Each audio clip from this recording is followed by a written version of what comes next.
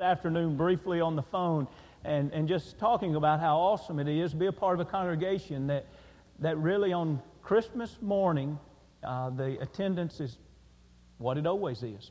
And that says a lot about the faithfulness of the congregation to worship God. And you being here tonight says a lot about your faithfulness and your dedication to God. I love coming together and singing songs together as we have just done. Sunday night worship services are my favorite worship services by far. There's something about them, and ones like tonight are so special, and it's so wonderful to be a part of them. God's blessed us richly with opportunity to be around believers in the common cause, common faith. But you know, it's not easy to maintain unity. Why is it? Well, we could talk for days about why is it hard to maintain it, but we do know this: it's not something new. As a matter of fact, the first family that we read about in the Scriptures, we read about brother Cain and Abel, and we see them offering their offering to God, and they did it in such a different fashion, and Cain wasn't accepted, and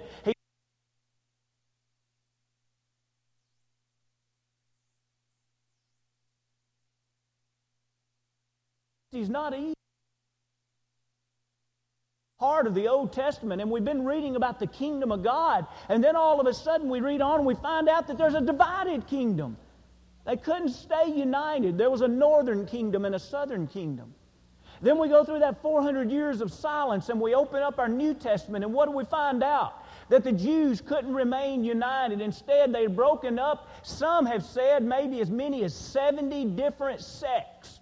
In other words, they had different opinions about different things, and they couldn't call themselves of one unit any longer. And some says, well, I'm tribes. And Jesus came along, and He really couldn't relate to any of them. And in a sense, He became an enemy of most of them. And then we read once the church began, and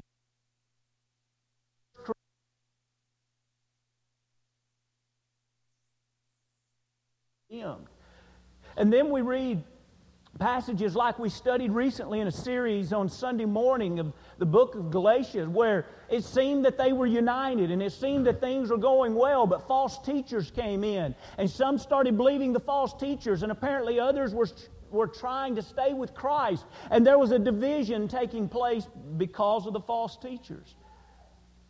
You see, the point is this: you and I are to strive, and we're to maintain and to build unity at every effort that we can.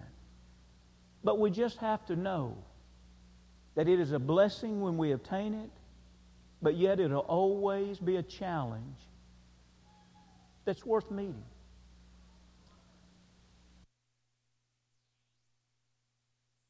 The 14th chapter, we read of a time that unity was being questioned. The idea in Romans, the 14th chapter, which, by the way, a sister passage is 1 Corinthians, the 8th chapter, and we'll address that sister passage in just a moment to try to see some of the same principles. But what do we do when the divide is not over something doctrinal? And we know if it's over something doctrinal, we stay with Christ. Now that sounds simple, but yet many struggle with that. But tonight, we'll take that at face value, and we'll simply say that if there is a divide and there is someone leaving Christ, for example, Galatians, the study in Galatians, we stay with Christ. We have the one mind of Christ. But what about the times when there's things that is matters of opinion? What about the times where it may be that someone is not exactly lining up with the truth, but yet what they're not lining up with is not a violation of the truth? What do we do in those cases? Those times where so much might fall under personal opinion. Well, tonight I offer to you a study that's not simple. It's not really an easy study, but it's a study that we all need to make. It's a study through Romans, the 14th chapter. And recently, as we went through the book of Galatians, this was one of the passages that I want us to take time and come back and study sometime. And so let's see what we can address in the next few minutes. Look with me, if you will, to Romans the 14th chapter. And I know it's a little bit of a lengthy study. That's why I hope you have your Bible open. And if you will, really pay attention. Don't get lost in the long reading here. And let's read at least 12 verses together here. And really pay attention to what he's saying here, because this is the heart of what would answer the question if we say, God, how do you want us to maintain unity in matters of opinion and matters that are not doctrinal? Here's what he would say. We're in Romans the 14th chapter. He'd say in verse 1, receive one who is weak in the faith, but not to disputes over doubtful things. For one believes he may eat all things, but he who is weak eats only vegetables. Now let's pause here and make sure that we're all on the same page, because then we can better understand the rest of the reading. In other words, there were some weak brothers. We assumed that they were new converts, but whatever the case, they were the weaker brethren. And those weaker brethren were going back, and they were either picking up dietary laws out of the Old Testament, which we no longer live under the New Covenant, or they were going back and just picking up practices of paganism or even of their culture to say, we don't eat any meats. Now, some have said the meats that they said they wouldn't eat here were only the pork, like the dietary laws of the Old Testament, which would be no shrimp, no pork, and things like that. Others have said it's no meats whatsoever. That's not really what's important to this study. What is important is the fact that they, the younger, weaker brethren, believed that they themselves should not eat this meat, for in so doing they would sin against God. Those that were faithful Christians understood that God didn't mind if they ate meat. Well, apparently there were some of the stronger Christians that were saying, listen, if you're going to have such misunderstanding of the Scriptures, we're not going to have anything to do with you. Now, they did misunderstand the Scriptures, didn't they? They did. So if someone misunderstands the Scriptures, is the right reaction to immediately just cut them off? I'm sorry, I can't have anything to do with you. You don't understand the truth. And now notice, what we see in this chapter is that they were not applying this to anyone else. This was something the weaker brother was applying to their own lives. And we're going to see that makes a huge difference. Now, we're going to pick back up and read the rest of this text in a minute, but let me say this to maybe make it clear in our minds. Someone would say, well, that sounds just like the study of Galatians. No, no, no, no, no. The study in Galatians was that they were taking circumcision and they were binding it as law to the church. You remember in Galatians the 5th chapter, he said circumcision or uncircumcision avails nothing in Christ Jesus. In other words, the Lord doesn't mind if one is circumcised or not circumcised. What He minds is when we take it and apply it as law to the church. So here we're reading a passage in Romans the 14th chapter where some believe that it wasn't right for them to eat meat, but they weren't binding it on everyone else. They were just trying to understand it. The believers that understood it was fine. We're trying to figure out, what do we do with these people? Is it fine for us to fellowship someone that misunderstands the Scriptures in this text? Let's read on now. We're going to pick up now in verse 3 that we've laid that groundwork. Let not him who eats despise him who does not eat. And let not him who does not eat judge him who eats, for God has received him. Who are you to judge another's servant? See, in other words, he's saying here, you're going to play the role of God. Is it really your place to become a judge of this person's life? To his own master, he stands or falls. Indeed, he will be made to stand, for God is able to make him stand. One person esteems one day above another. Another esteems every day alike. You think out of this audience here tonight, and especially out of the crowd that we had this morning, everybody views December the 25th the same? No. There are going to be different individuals and different families that view the day differently. Well, what are we supposed to do? Not fellowship someone that views it differently than we view it? Well, let's read on. Notice he says, let each one be fully convinced in his own mind. Verse 6, he who observes the day observes it to the Lord. And he who does not observe the day, to the Lord he does not observe it. He who eats, eats to the Lord, for he gives God thanks. And he who does not eat, talking about does not eat the meat, to the Lord he does not eat, and gives God thanks. For none of us lives to himself. No one dies to himself. For if we live to the Lord. If we die to the Lord. Therefore, whether we live or die, we are the Lord's. For to this end Christ died and rose and lived again, that He might be Lord of both the dead and the living. But why do you judge your brother? See, he's talking to the strong here that's judging the weak, saying, I'm not going to have anything to do with him. He misunderstands the Scriptures about esteeming a day above another day. He misunderstands the Scriptures about meat and says that we can't eat it. I'm going to judge him in that, I'm going to condemn him in that, and I'm not going to have anything to do with that brother.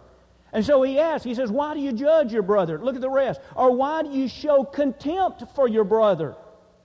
For we shall all stand before the judgment seat of Christ. The Lord's going to take care of this.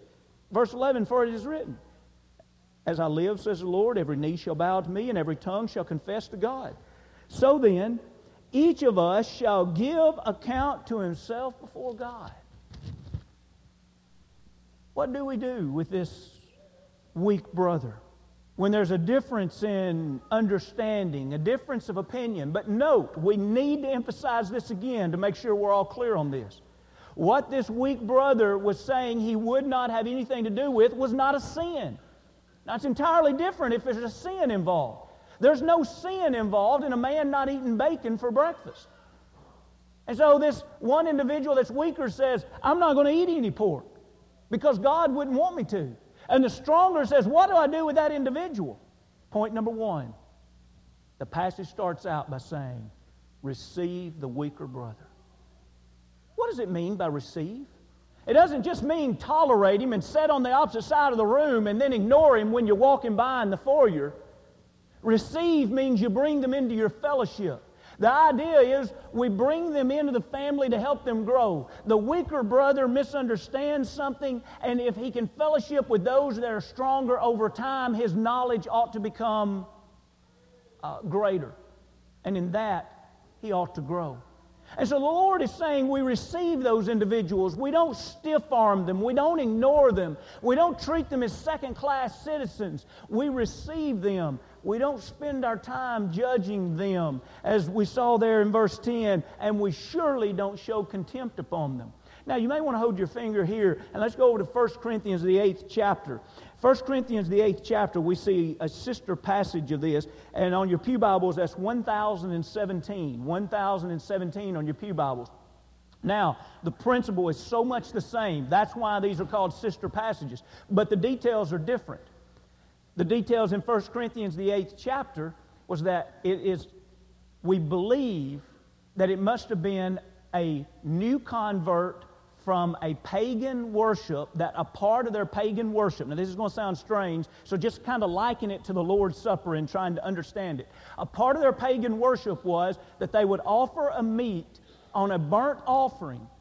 They would eat a part of that meat, and then when services were over, they would take that meat down to the marketplace, whatever was left, and they would sell it. And so now, this pagan has been converted to Christianity. And you imagine, he's walking through a marketplace with a mature Christian, and the mature Christian says, I'm going to buy some meat here, and we can go back to the house and eat.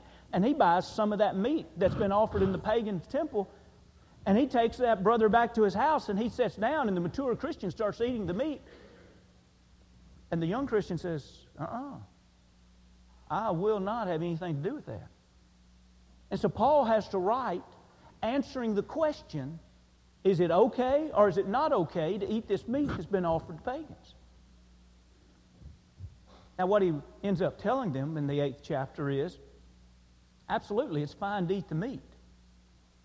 But he also addresses strongly the same concerns out of Romans 14. Be more concerned with the brother.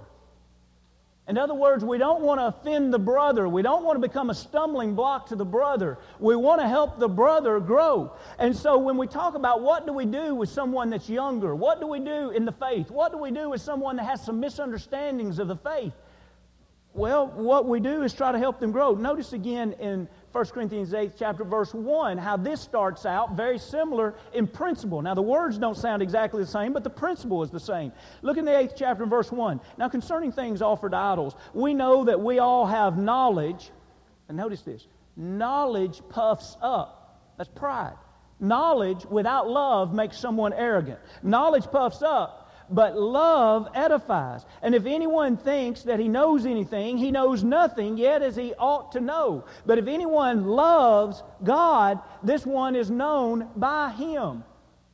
You see what he's saying there at the beginning? He's saying to the Christians at Corinth that were more mature, he says, listen, if you're going to make all of your action in your dealing with individuals based solely upon knowledge, you're going to become an arrogant person that offends a lot of people. In other words, he could have said, hey, listen, buddy, it is fine for us to eat this meat offered to idols. The origin of the meat has nothing to do with whether or not we can eat it. The Lord said so, so get to eating. And that young Christian, it would offend his conscience, and he would say, I'm leaving. I can't do this and feel good about it. And so Paul writes and says, listen, remember to have your knowledge and your love combined. To the brethren of Ephesus, he would say, speak the love in truth. Love builds up. Knowledge puffs up. But brought together, the knowledge builds up in the area of righteousness. Now, to try to help lay this, look at verse 9 before we leave this passage. Here's really the heart of what he says in 1 Corinthians, the 8th chapter, verse 9. But beware lest somehow this liberty of yours becomes a stumbling block to those who are weak. For if anyone sees you who have knowledge eating in an idol's temple, will not the conscience of him who is weak be emboldened to eat those things offered to idol? And because of your knowledge shall the weak brother perish for whom Christ died? Notice the emphasis there. Christ gave His life to save this person, and you're going to allow his soul to stumble over whether or not he eats meat? In other words, Paul is saying, put all this in perspective. Don't ever lose sight of the souls as you're thinking about unity. We can't ever sacrifice the doctrine, but friends, they weren't violating doctrine. If they did eat the meat, it was okay. If they didn't eat the meat, it was okay. As long as they didn't make it binding on everyone. Verse 12. But when you thus sin against the brethren and wound their weak conscience, you sin against Christ. How serious is it to violate our conscience? It's a sin. Now note this. To make a decision whether or not we'll eat the meat, eating the meat was not a sin. But the Lord says in both passages, to eat the meat and violate your conscience, it is sin.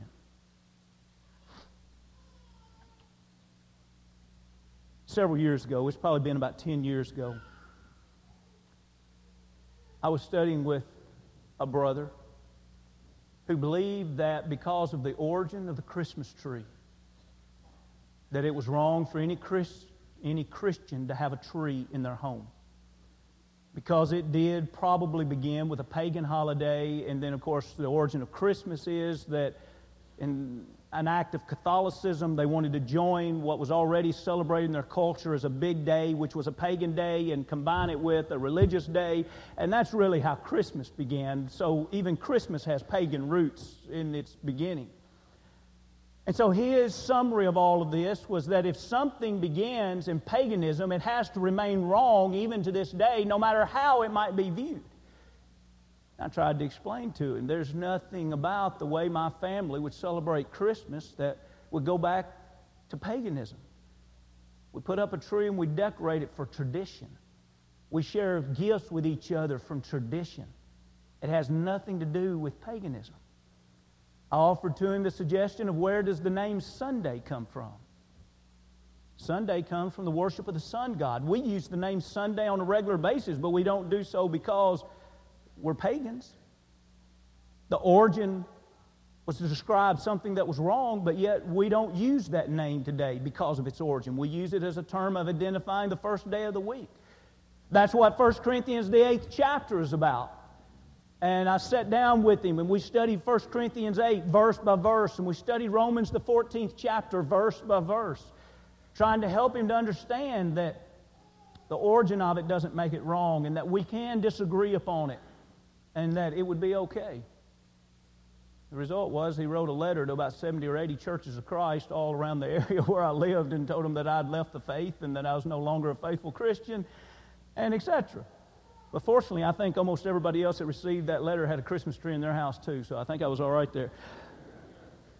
But the point is, we're always going to run into people that differ in their cultures and in their traditions. When we do mission work, we see that magnified over and over again. No matter where you do mission work, if it's anywhere outside of the southeastern part of America, you're going to see cultures that vary. And what we have to stop and ask ourselves is, hey, is this a violation of God's will, or is this simply a different culture? If it's a violation of God's will, we know that the only thing we can do is stand with God.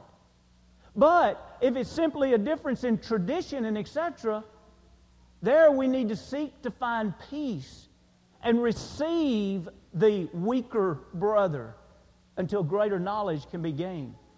Let me give you one more illustration and just trying to kind of put legs on this lesson to help us understand how important it is.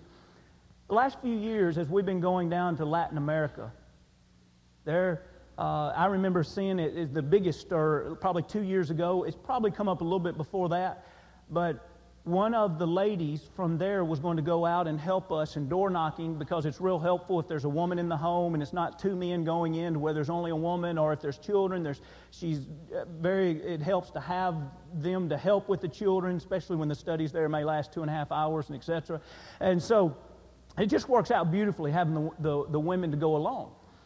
And we were ready to leave one particular time, and of course there's challenges because of the language barriers. Then there's challenges because sometimes the translators aren't the best in the world, and then there's challenges because culture is different. And so we were about to walk out of the gate, and I could see that the 10 or 12 missionaries were really in a hot dispute about something, and they turned everybody around. They walked back, and I'm trying to figure out why we're in a disturbance all of a sudden. And finally, it took a while, but I found out what it was. The woman going out was wearing pants. Her pants were modest, but it was a great disturbance. Some of them were not going to go if she left and wore pants. Now, is it right or is it wrong? What would your call be? Don't begin with I think. We're talking about the will of God. Is it right or is it wrong? Well, the first thing we have to do is establish, is it offensive in the culture? Well, we walked around the streets earlier during the week, and many of their ladies wore pants, and it's nothing disturbing about the culture.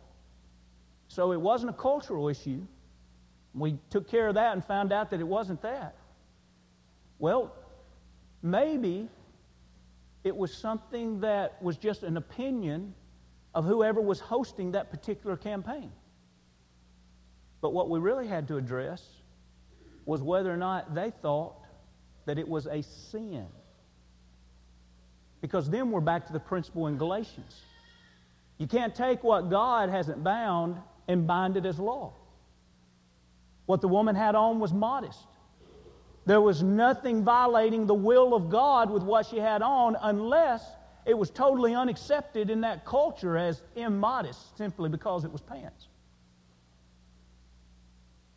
You see, the point was this. There also is religion down there similar to what we're accustomed to here, a denomination where women would wear no makeup, would not cut their hair, and would wear only dresses. And what our fear was that some of our brethren had begun thinking that if a woman would start dressing more like that she would become more holy. and more righteous. And that's where we had to sit down and have a long talk with what determines righteousness. Can we go beyond what God has said and say, well, since we've gone beyond it, we're more righteous?